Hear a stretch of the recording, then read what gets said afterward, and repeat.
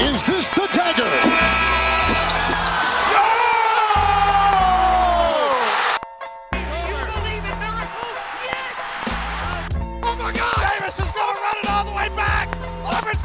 Football game! Auburn's gonna win the football game! Iguodala to Curry, back to Iguodala, up to the left! Oh, blocked by James! Pass is intercepted at the goal line by Malcolm Butler. Curry, way downtown, bang! Bang! Oh, what a shot from Curry! What's up, everyone? Welcome to the Legion of Sports podcast. I'm Harrison Klein, along with Jake Anthony. So for the first time, we're actually recording from different locations. I'm in quarantine right now, so me and Jake are not together, but we'll do our best for you guys. It's been an interesting few days. Coronavirus scare and a half, I guess. Scare with positive tests, but we're moving forward, and hopefully everyone's healthy. Yeah. So Jake, you want to start with your top story of the week? Yeah. So mine was cut last night. Suitors out there that are going to offer him. He's not going to be a free agent for the rest of this year. So first one that comes to mind is New England. It's normally towards the top of the list because of their culture and how they can bring guys in and really mesh them together. And, I mean, Cam Newton and Le'Veon Bell in the backfield would be incredibly dynamic. Another one I thought of was the Miami Dolphins, potentially, as they've tried a bunch of different running backs so far this season, and none have really quite stuck or been too successful. And then two more would be the Tampa Bay Bucks, as they do have running backs. They did reach out and sign Leonard Fournette, but he has some health issues so far this season. And then another one would be the San Francisco 49ers, as they have some other injuries, and their offensive line is very stellar. But I kind of saw this as a surprise. Didn't think that he'd make it too long, but maybe I thought that they would trade him or something along those lines, but they just flat out released him. Yeah, I think I'm with you on all those teams, and I was a little bit surprised too, and it's just another casualty of Adam Gase, and we'll see if Le'Veon really is able to resurrect his career in another spot like we've seen a lot of former Adam Gase players do. And two other teams come to mind when I think of potential teams for Le'Veon. I think the Buffalo Bills are kind of an underrated team that people won't really think about, but this is a ground game that really has struggled this year. And, Devin Singletary's been fine, but this is a team that really should want to run the ball a lot more, and they're having Josh Allen do a lot. So if they can maybe run the ball a little bit more, if they can get Le'Veon Bell, that would help a lot. Yeah. Plus, they have a really good offensive line. And then another team is the Chicago Bears. Tariq Cohen went down with an ACL injury. He's out for the year. So if they're able to get a guy like Le'Veon Bell in there, and that could really help out this offense so that they don't have to have Nick Foles throw the ball, as much as he's been throwing it. Yeah, whichever team he goes to, he'll definitely help out a ton. So what is your top story of the week, Harrison? So my top story is the Dak Prescott injury. And so, for those of you that know, he suffered a pretty gruesome leg injury on Sunday against the Giants where he had a compound leg fracture and dislocated ankle. And it was just a really emotional moment. It was hard to watch, and you just really feel bad for the guy who was having, one of the best seasons of his career so far through 4.5 weeks. And he was leading the league in passing yards. And another reason it really sucks is because he wasn't able to sign that long-term deal this offseason. Him and the Cowboys couldn't agree on a number, so he bet on himself, played under the franchise tag, and unfortunately for now it didn't work out. So hopefully in the future it'll work for him. But now the Dallas Cowboys have Andy Dalton, that quarterback, the former Bengals quarterback, and he's a really solid back. He's one of the better ones in the league.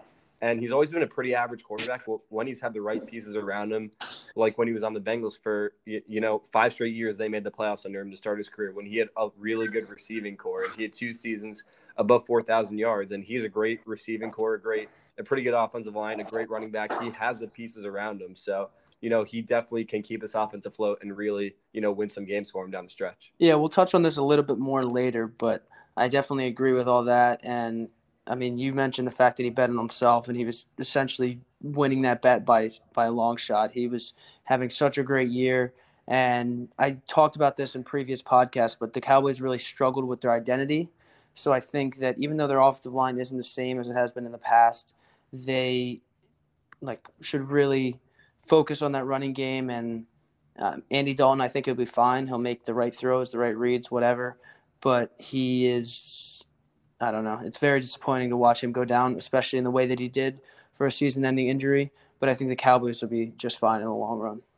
Yeah, I think that's a good point about, you've talked a lot about you want to see Zeke get more involved. This hasn't really been a balanced rushing and passing attack as they've trailed a lot early in games, so they've had to throw to get back into it. So, hopefully they really try and go to Ezekiel Elliott a lot more early in the game. So now we're going to move over to some pretty big news in the NFL this week. Dan Quinn, the head coach of the Atlanta Falcons, was fired after about 5.5 seasons with the team. The Falcons started 0-5 this year. They had one of the worst defenses in the league. And, he's a defensive-minded head coach, so that really didn't help him out at all. And the owner, Arthur Blank, said that, going into this year, it was playoffs or bust for this Falcons team. And obviously starting 0-5 didn't seem like they were going to make the playoffs. They looked really bad. And, I think this is definitely the right move. This is something we've been talking about for a few weeks here on this podcast. And, I definitely think it's the right move, and it'll be really interesting to see where the Falcons go from here. Yeah, unless there's a mastermind plan to revamp this defense in the next year, then their best option would be to rebuild. Their offense obviously was never the problem, but Matt Ryan and their best player in Julio Jones are pushing the older age limits. Julio Jones is 32, he's going to be 32 in February, which is never what you want from your star receiver. You mentioned the defense. Dan Quinn was brought in to fix that struggling defense at the time, turn it around slightly as they obviously made a deep playoff run and made it to the Super Bowl. But the defense has always been a problem, especially in those comeback losses that we've talked about. And I can't pinpoint the problem, but those comeback losses are very detrimental to the culture and the locker room atmosphere. And obviously, like you mentioned, this was definitely the right move, but at 0-5, they were definitely not going to make the playoffs, and I just don't see any clear option besides a rebuild here. Yeah, I think I'm with you. They also fired their GM, so they're really just trying to change things up entirely in Atlanta. And, this is a team last year. They started 1-7 before going 6-2 down the stretch. Pretty much saved Dan Quinn's job, at least for the time being. But, yeah, you mentioned it. Their defense has been awful. 31st in yards allowed, 30th in points allowed. So this is a team that really just has not gotten it done on the defensive side of the ball. And, definitely unfortunate. Dan Quinn seemed like he was a really good coach, but these last 2 years, this Falcons team has really just fallen off. Yes, so let's move into some of the games from this past weekend. So what did you see from the Chiefs and Raiders game? So the Raiders obviously won that one 40-32, and I was really impressed with the Raiders offense. And, this is a team that the last few years has really been building themselves to beat the Chiefs. That's what you do when you have this one team that's on top of the division for a lot of years. These teams build themselves to beat that one team, and we've seen the Raiders really try and build a fast-paced offense and try and resemble the Chiefs. We saw they got Henry Ruggs, who, had a 4.2, 740, something like that, and, it finally paid off for him. Derek Carr had one of the best games of his career, 347 yards, 3 touchdowns, and he really made some great throws throughout the game and commanded that offense. And I think this is a big win for John Gruden. I think this is his third year back with the Raiders since coming back from ESPN, and he hasn't really had any big wins. This is definitely his biggest win as the Raiders coach, and they really had a good blueprint on defense, which is the biggest key, letting the Chiefs have only 8 points in the second half. That's how you beat this team. You slow down this offense, and you put up 40 points against them. Yeah, with their schedule so far this season, 3-2 is definitely a win. And the Chiefs' defense is really a question mark here for me because obviously the Chiefs' offense is going to be fine down the stretch, but they're allowing 5 yards per carry rushing and 157 yards per game. So the only teams worse than them in terms of rushing defense are the Lions, the Texans, and the Bengals. They're 19th in total defense, so their passing defense is much better. But I agree with you where the Raiders had the perfect blueprint and they rushed for almost 150 yards. But I don't know, this Chiefs defense is really struggling right now. Most of the time, Patrick Mahomes and that offense can keep them in the game. But you mentioned John Gruden and the Raiders' ability to keep the Chiefs out of this game because it was definitely possible that they came back in the final few minutes and won that game. But in the second half, they outscored the Chiefs 16-8. So it was a really impressive job by the Raiders to end the game and close it out successfully, especially against a division rival. And I really like that point where the Raiders definitely built their roster the previous few years after their rebuild to beat the Chiefs, and that's essentially what they've done. They can beat the Chiefs twice a year, then they have a very good shot at winning the division. I'm not saying they're going to win the division, but it makes it much better. And then what I'm worried about is if the Chiefs face a team like the Browns, the Ravens, the Titans in the postseason, they fall behind early like they did in this game, then I'm just not sure that Patrick Mahomes is going to be able to recover, especially if those running attacks of the Browns, Ravens, or Titans really step up and keep Mahomes off the field, because obviously he is special, but if he's standing there and watching from the sideline and the other team's dominating time of possession, then it's really hard, especially if you're behind in the game. Yeah, I think I'm with you on that point a little bit, except I feel like last season, especially in the postseason, we really saw this Chiefs get behind. I mean, I think each game they played, they fell behind at least 10 points. Against the Texans, they were down 24-0 at one point, and a big concern with that Chiefs team last year was their inability to stop the run. And we saw games like against the Colts, Jake, you remember last year, where the Colts just dominated time of possession and ran it all over them. And, you think if teams should be able to do that, but for whatever reason, this Chiefs team, when they get to the postseason, their offense is a different animal. And, I mean, you can just never count Patrick Mahomes out. I think if we continue to see this trend of their defense unable to stop the run, then I'll have more faith in it. But, I mean, for me, I think it's just one game, and I don't really put too much into it until we see this really happen, in the playoffs. I'm just – obviously, they're sitting at 4-1. They're in good shape to make the playoffs. But I just am slightly concerned. I'm not saying it's going to happen or making that prediction by any means, but it is a slight concern I do have. Yeah, I definitely think it's something to keep an eye on and just keep in the back of your mind as we move on. So now we'll go on to the Seahawks-Vikings game, definitely one of the more exciting games of the week. Jake, what are your thoughts on this one? So this was a very interesting game. I didn't expect it to be this close. After this game, I really just decided that the Vikings are much better than their record shows. Right now they sit at 1-4, but I don't feel like that really reflects the quality of this team. Dalvin Cook went down with an injury, and they're obviously going to miss him. Alexander Mattison is a very good backup, and I think he'll be able to get the job done.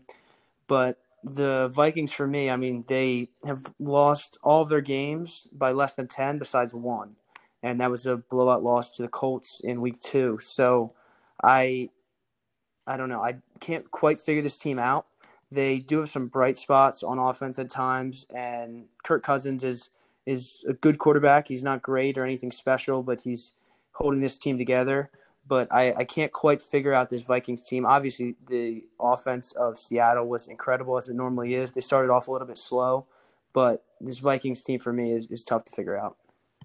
Yeah, so I'm definitely with you where I think the Vikings at 1-4 are a much better team than their record shows. And their next 4 games, they have the Falcons, Packers, Lions, and Bears. And they should win at least 3 of those games the way that I see it. And, I mean, even if they can somehow win 4, if they can win that Packers game, which I don't think they will, but if they can, they'll be right back in this playoff hunt. And, it'll be really interesting, especially with 7-team playoff. We'll see if they can sneak in after, a rough start to the season. But, I mean, I think we say this every week, but Russell Wilson is ridiculous. He's showing that he is, a true MVP candidate and could win it this year. He had a 13-play, 94-yard drive in the last 2 minutes to win it. He made some ridiculous throws, especially to DK Metcalf. And even though he had a slow first half, he still had 3 touchdown passes and 27 points in the second half. So Russell Wilson's been ridiculous. And, I mean, I think another takeaway for me is I'm really scared of the Seahawks defense, and I don't really think teams are going to fear them when they come to the playoffs. This is a Vikings team, as you mentioned. Dalvin Cook got hurt. They still had 201 rushing yards. And the Seahawks team, they've gotten killed on the ground and in the air. And it's going to be really hard to win in the playoffs. Yeah, the defense is a slight concern of mine. But, I mean, you just talked about Russell Wilson. He has slowed down a little bit. And by slowed down, I mean he's putting up normal numbers now, above average numbers, but still just not unworldly numbers like he was before. And I don't know. The Seattle the defense is really a question mark. And I don't know if it was because we didn't see Aaron Rodgers this week due to a bye week, but Russell Wilson looks like the best quarterback in the league. He's at least top 2 between those two. He's 3rd in passing yards, 1st in touchdowns, and 6th in QBR. And his completion percentage is up from his career average of 65 up to 73%. So he looks phenomenal. And the only concern for me, even though they are 5-0 and they continue to find a way to win, would be that defense. Yeah, and I think that's going to be something really interesting to see. And, obviously Jamal Adams hasn't played the last few games. So if they can get him back and really, let him loose like he did the first few weeks, then maybe this defense can find a way to turn it around. So now move on to another game. And, Jake, unfortunately, we do have to talk about this. The Browns beat the Colts 32-23. So, I mean, as a Colts fan, what are your thoughts on this one? Well, I thought they were finally tested, even though they did lose. Obviously, they shouldn't have lost week 1, so I count this as their first real loss. They have 2 technically, but they weren't blown out or anything, but they didn't look very good at all. On the season, they're still +4 in turnover differentials, but even though they turned the ball over twice for Baker Mayfield in terms of an interception, the 2 interceptions from Philip Rivers did not help at all, and they came basically on the worst opportunity ever. They very untimely turnovers, and they only had 68 rushing yards behind an offensive line that I thought was really good. Clearly, I'm either wrong or they haven't been playing the same.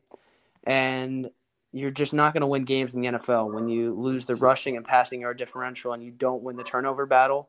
So they didn't capitalize on the turnovers that they made, and it wasn't quite a concerning loss because they kept it close. Philip Rivers didn't look great, but I think that he can maybe turn it together.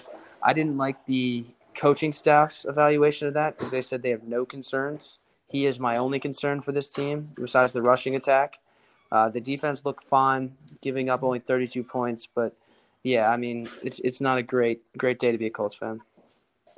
Yeah, I'm with you, and I do think that Philip Rivers is definitely a concern. You mentioned he has 2 interceptions, and on the year he has 4 touchdowns and 5 interceptions, which isn't what you want. You don't want your quarterback with a negative touchdown to interception ratio. And I think that this is an offense where, the goal is to run the football, and you mentioned that's another issue. But, I mean, I think the 2 issues kind of go together. When a team isn't afraid of the passing attack, they can just load up the box and stop the run, and it seems like that's what teams are doing a lot. And I mean, the thing is, when you play with an offense that wants to be run first, you can't have a quarterback that's this reckless, making bad reads, bad throws, and especially a veteran quarterback that's been in the league for 15, 16 years. Philip Rivers just can't be making these type of mistakes. And I was a little bit skeptical of the signing at first just because I didn't think Rivers looked that good last year. And, I mean, there's still obviously 13 weeks left in the season.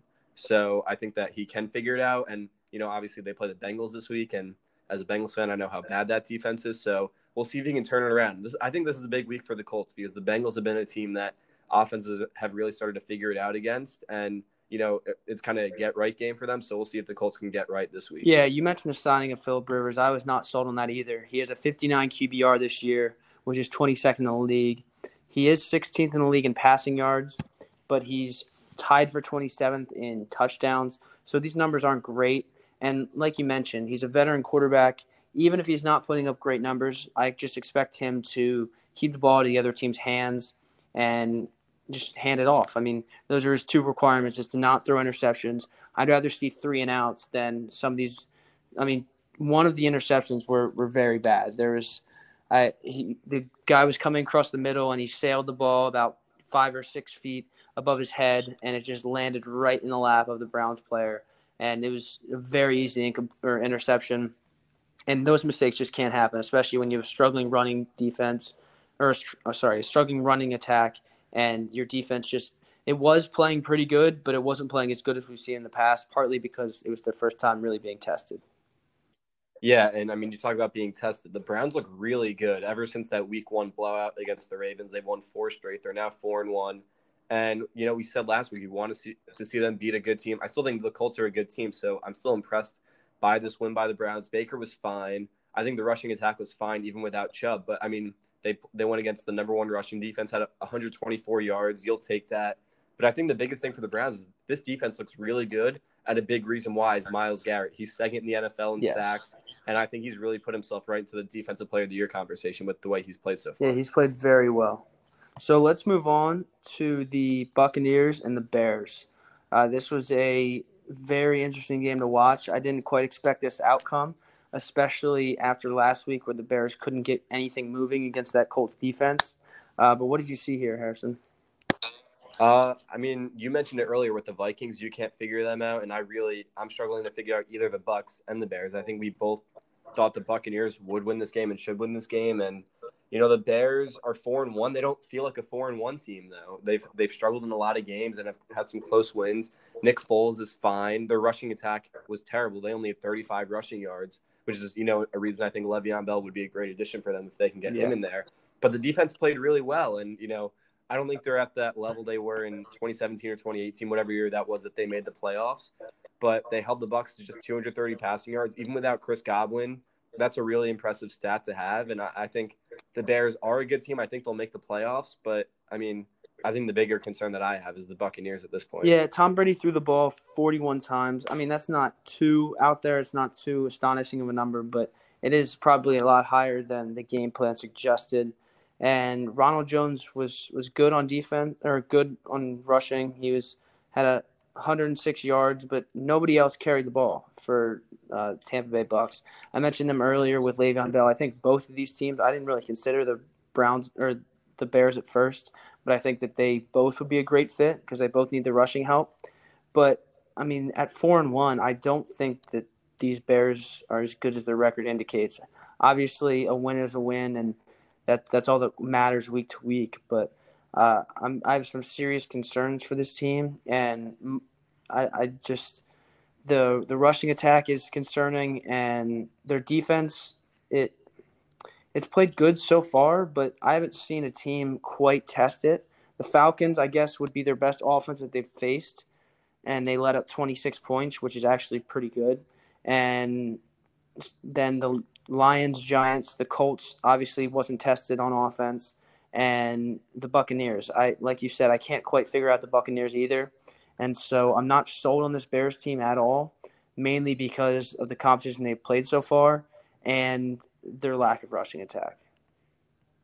Yeah, I think just looking at this game as a whole, I think these are two teams that we had a lot of question marks going into this game, and I think after this game, we still have a lot of question marks. We don't really know these teams.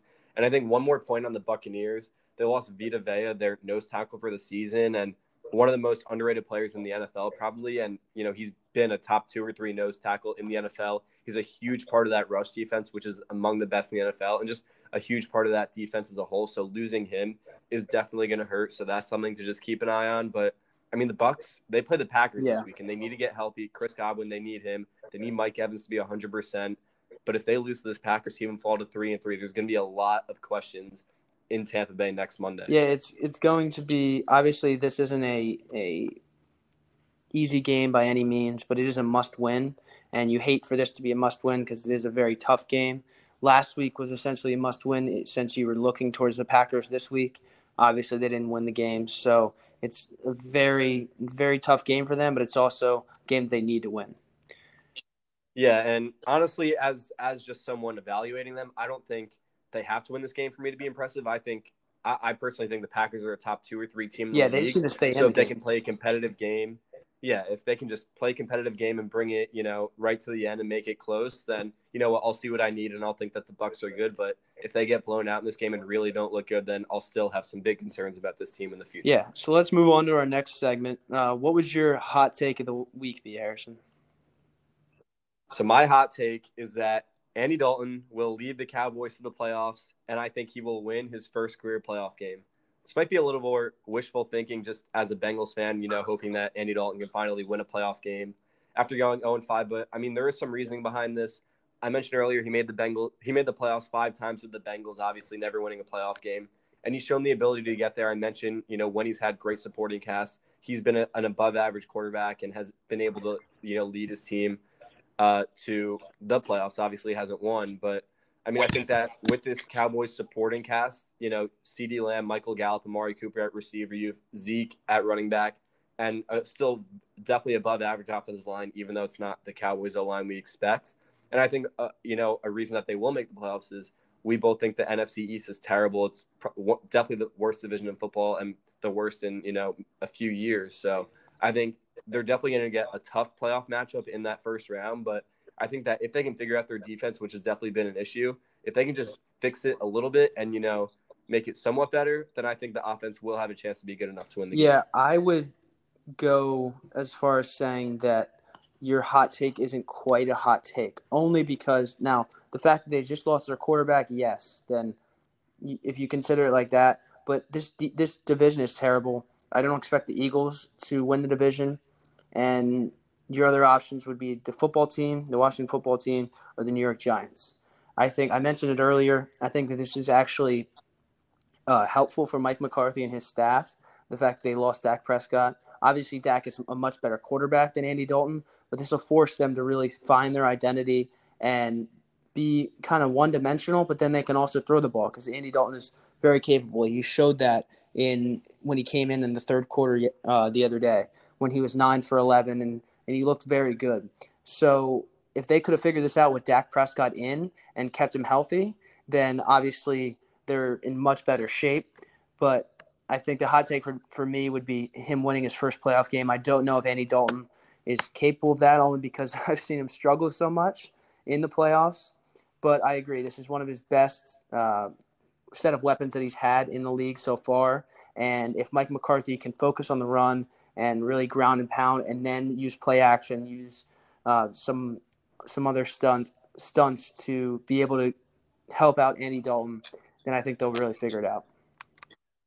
Yeah, and I mean, I just think the reason it is a hot take is because he's never been good in the playoffs, as you mentioned, and he's 0-5 in the playoffs. So I just think if he's able to get them there, I think he will be able to get them there, and then, we'll see if he's able to win that game. But I definitely hope he's able to. So, Jake, what is your hot take? My hot take, and once again, I mean, I just kind of said the years wasn't a hot take, but the Browns are sitting at 4-1. So this might not be a hot take. It's only because it's such a long time. But my hot take of the week is that the Browns will break their 17 season playoff drought.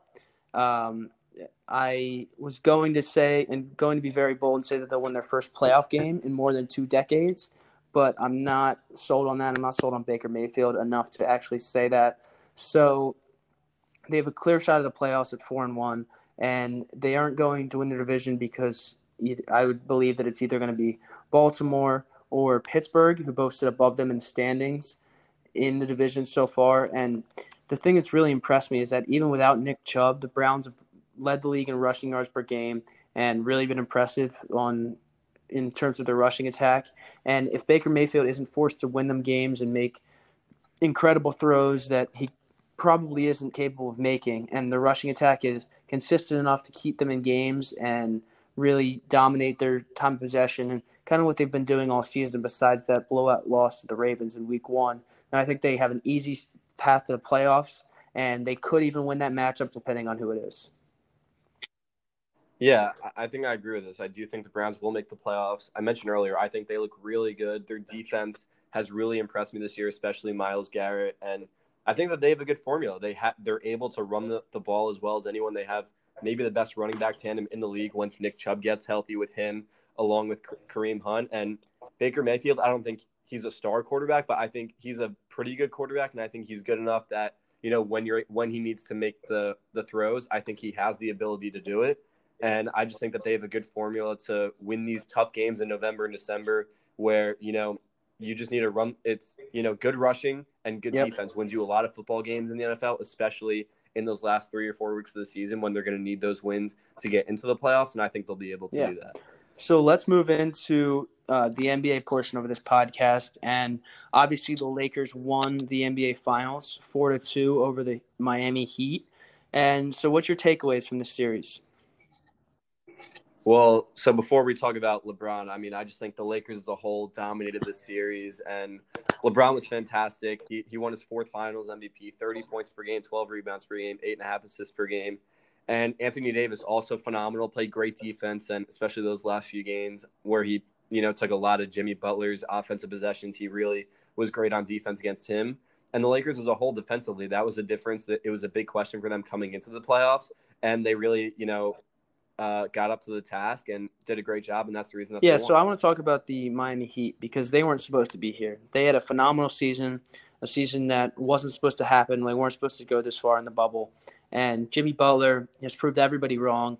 I remember before the coronavirus really became a problem in the United States, and they were still playing in early March, late February. Jimmy Butler was calling people out through the media and really just making his word really heard. And I was kind of thinking to myself, he doesn't have the ability to talk. He hasn't done much, especially in the playoffs, or he hasn't won anything.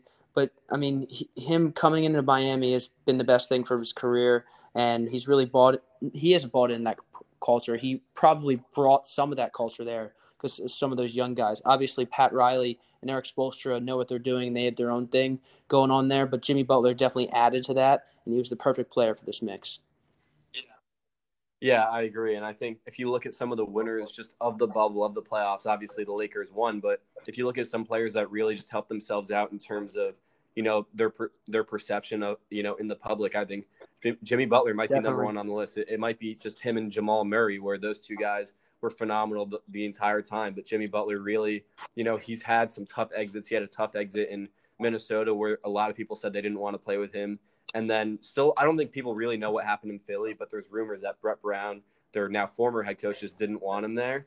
But, I think you're right. I think that he's the perfect player for this Heat culture. And, he's always just had it in him. He has that dog mentality. And, he has that MJ mentality also where, he's not afraid to push his teammates and yell at them. And, some people can't handle that. But a lot of these young Heat players are hungry. And, I expect them to be, right back in the thick of things next year. Maybe we'll see him in the finals. Yeah, so let's move into kind of a segment of its own. Let's try to talk about LeBron's legacy. This is obviously up to interpretation based on any different person. Each person's going to have their own opinion.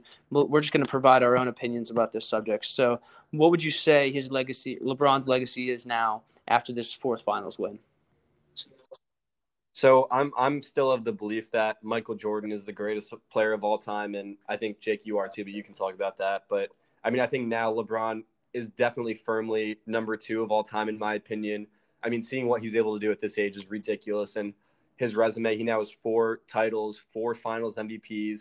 And I think, now if someone really had an argument with me about who was the greatest of all time and they said it's LeBron, I think it's, as you mentioned, it's opinion. I think that person can believe that, and I wouldn't totally have a problem with it. I definitely can see where you're coming from. And, he's played the most playoff games of all time.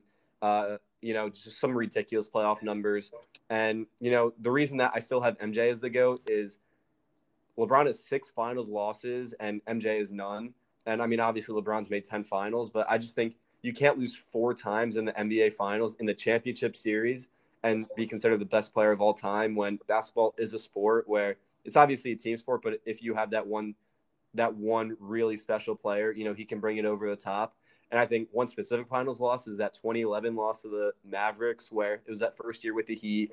And, guys like JJ Barea clamped him up on defense. So I think that really hurts him a lot. But, yeah, definitely he's my number 2 player of all time, and a lot of credit to him. But I still have MJ. I definitely agree with you. Michael Jordan is my number 1, and LeBron is very much secured himself, at least in my own head, as the number 2 best player of all time. He's passed Kareem, Magic, maybe even if you were talking about Larry Bird and Kobe Bryant as that mesh of 2 through maybe 6, and he's secured his spot as number 2.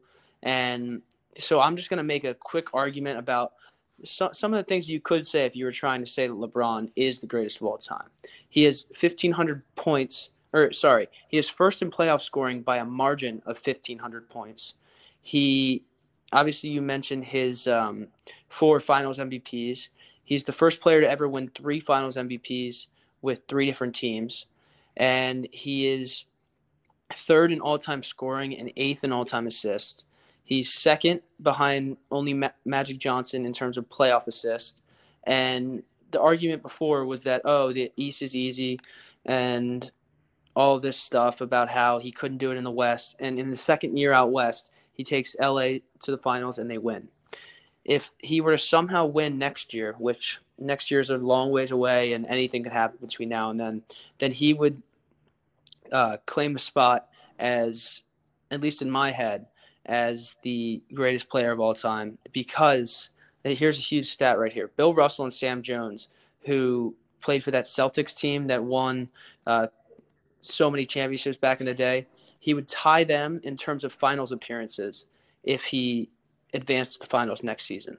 I still think Michael Jordan is the greatest player of all time, but you mentioned that 2011 finals, and for me, since it was only because it was his first year in Miami, I give him a slight pass on that one. I'm not saying that he should have lost that or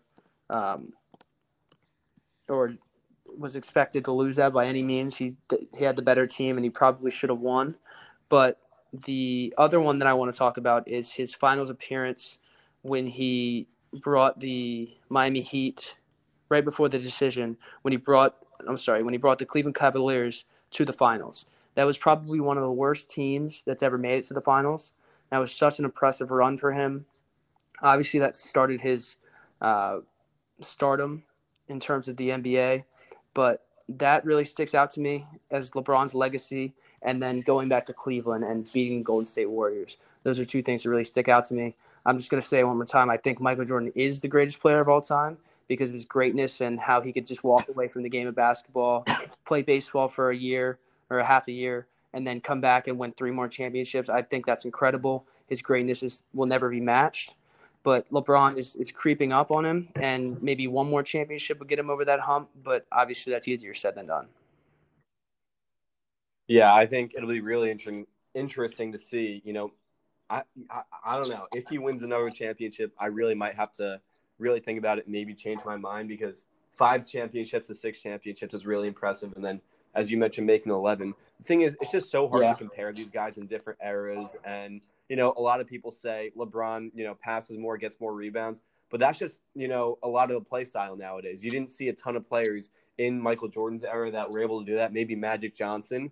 But besides that, that just wasn't his game. And I don't think that's a knock against Michael Jordan. And I don't think you can really take away from what LeBron's done in that regard. But it's just so hard to compare these guys in different eras. And, I think this is an argument that is never going to be settled. I think it's always going to be a debate, and a good debate to have. But, I mean, it's just it's your opinion. And, if someone says it's LeBron as their best player of all time, I'm not going to argue with them. And if someone says MJ, I'll agree with them. So before this bubble and LeBron's latest championship run, I would have argued until I was blue in the face that Michael Jordan is the greatest of all time, because that's what I believed, and truly, especially after The Last Dance, watching that and seeing the inside perspective on that. But right now, I agree. I'm not gonna really argue with somebody too much, because there is a case for LeBron to be the greatest of all time, and I'm not totally on the same page as some of those people, but I do see that their point of view now.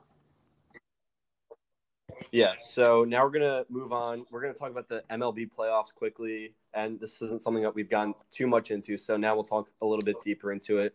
So first we'll talk about the Braves and the Dodgers. So where we're at today, it's Wednesday. Game 3 starts in a few hours, but the Braves leading the Dodgers 2-0, and this is something that really shocked me. The biggest question for the Braves coming into the playoffs was how their starting pitching would do, as they have one of the best bullpens in baseball. So it was, could they get a lead to their bullpen? And so far through 7 games, their starting pitching has been great. 34 innings, 5 earned runs allowed, 24 hits, and a 1.32 ERA. And, the thing with the Braves, they were a great bullpen team and a great hitting team. And now they're just a great pitching team in general. And, the Dodgers really need to figure out their, pitching, because right now. Yeah, you mentioned the starting pitching, and that was their struggle, their weak point going into the playoffs. And they had that great bullpen, the great lineup. The hitting was not a concern at all. But they had a 6-0 lead going into the 5th over the Dodgers in, I guess it would be game 2 last night. And then if they didn't let up 4 runs in the 9th inning, then they would have won by a huge margin. So right now their concern is relief pitching, but in reality it isn't. So their starting pitching is really outperforming itself and doing a great job. And if they can keep this up, then they could really make a dent and possibly advance to the next round.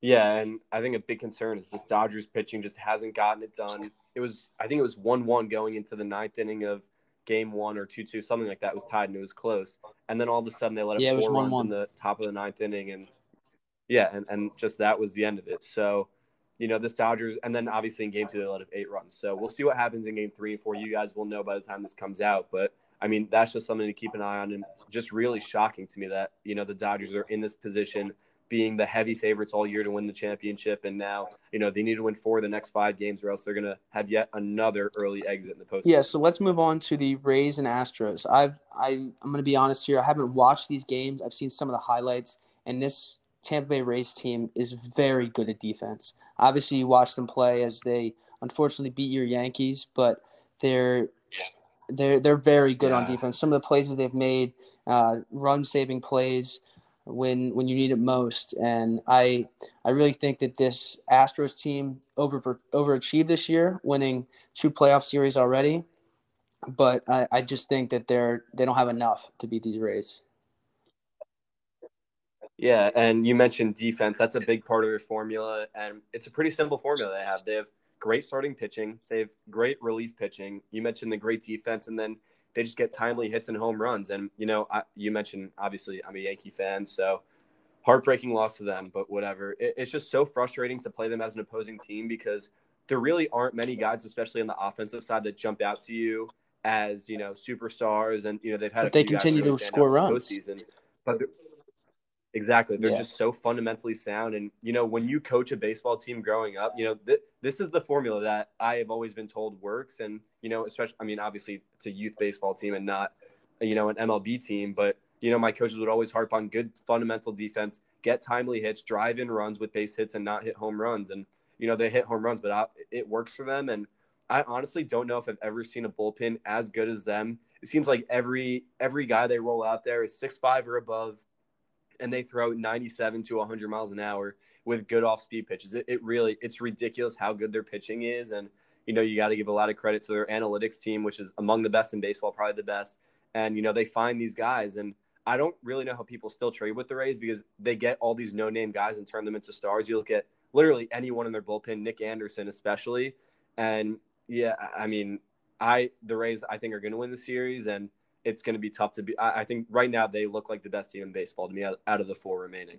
The end of the baseball season is going to be very interesting to watch, and it's going to be a good few games coming up. But let's move into our last segment. So, Harrison, what would be one thing you're looking forward to for this coming week? So I'm looking forward to this Bills-Chiefs game next Monday night. And, obviously, Jake, this will probably bring a smile to your face, but the Bills did not look too good last night. Josh Allen did not have a good game. Looked like 2019 Josh Allen. So, coming off that blowout loss against the Titans, it'll be really interesting to see how they do against the Chiefs. And obviously, we talked about it earlier. The Chiefs came off, their first loss since last November, did not look good in the second half and losing to that Raiders team. So can the Bills bounce back as, the Chiefs go to Buffalo? Can the Bills use the formula that we saw the last 2 weeks by the Patriots and Raiders that really has slowed down this Chiefs offense? And it's a big game for the Bills as, they had a tough loss last week. So, if they can win this game, I think a lot of people will, really think they're legit. But if not, then, it might just be same old Bills that we've had the last few years. Yeah, I'm going to admit it did bring a slight smile to my face when I was watching this game, and they were struggling against this Titans team. But I am an anti-Patriots fan. That means anybody who is competing either in the same division or against the Patriots, I am rooting for. So no matter how much I want to be right on this podcast, I am rooting for the Bills. Only because they're in the NFC East. But I agree. This is a huge game for them. And you mentioned the formula. It's out there. They have the answers. They just have to be able to remember it for the test, for game day. They have to be able to execute it. So it's really about their execution. And I think they have the tools and the weapons on defense. They obviously have the weapons on offense. It's just about slowing down Patrick Mahomes, keeping him off the field. And earlier in the podcast, you mentioned when we were talking about Le'Veon Bell, the Bills, and they're struggling with the run game throughout this season. They can really step up that run game and get that going a little bit. It doesn't have to be incredible. It just has to get going. Then I think they really have a good shot to win this game. Yeah, and you mentioned it. I think that's definitely the formula for the Bills. And these are both two teams in the Chiefs and the Bills that had bad losses this week and, this week. And I think both of them are going to come out really strong. And I think this definitely has the potential to be one of the best, if not the best games of the weekend. And I think we definitely can learn a lot about both of these teams. So, Jake, what is one thing that you are looking forward to this weekend? Mine would be another very interesting game coming up this following week. That would be the Browns at the Steelers. I'm not quite sure at this point in time which team is better and who's going to win this game. If I had to make a prediction, I think I'd go with a tie. It's going to be a very close game, I think. And, the Browns, their formula is to run the ball and then exploit teams off their play-action passing and wide open lanes, some of those trick plays we've seen in the past few weeks. So they know their formula and they know their identity. And then the Steelers have their identity as well, where they're a very defensive-minded team, and they're going to look to pack the box and stop the run and hopefully rattle Baker Mayfield and force him to make some throws that he just doesn't want to make. So I think the X factor for me is that Steelers offense and whether or not they can put together a few drives and put up enough points to beat this Browns offense. They've played the Giants, the Broncos, the Texans, and the Eagles. None of these teams have very good defenses at all. And I'm not saying the Browns have a good defense, but they're going to put up some points. The Steelers have to keep up on offense, and I think it's going to be a very close game and a fun game to watch. Yeah, I'm with you. I think this is going to be a really fun game to watch. It's a big game in that AFC North and that AFC wildcard game, even though it's early in the season. But, yeah, I mean, I think it's going to be a good test for both of these teams to see what they really are made of. Steelers coming in at 4-0, but obviously haven't faced the best competition yet. The Browns, they definitely played the best team that, they faced in the first 5 weeks. But, we'll see now. They played the Steelers, probably the best team that they faced so far. So I think this is a big game for both these teams. And, the winner is going to look really good and, have a lot of people talking next week.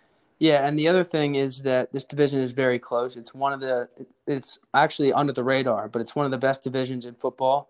And for whatever reason, if the Ravens were to lose at the Eagles next week, and then they have a tough few games coming up after that, then this is a wide open division. At the beginning of the year, I wouldn't have said that, but 4-0, 4-1, 4-1, it is a very wide open division, and it's going to be interesting to watch this race come down. Yeah, so that's going to be a really good game to watch, and I think that's all we got for you guys this week. We also have a battle between our podcasts this weekend as the Bengals and the Colts play each other this week. So we're both going to be on the edge of our seats, and I don't think we'll be talking about this game too much next podcast, but it's something that we're looking forward to. If the Bengals win this game, we will definitely be talking about this game a lot next week. Thank you guys for listening. Thank you.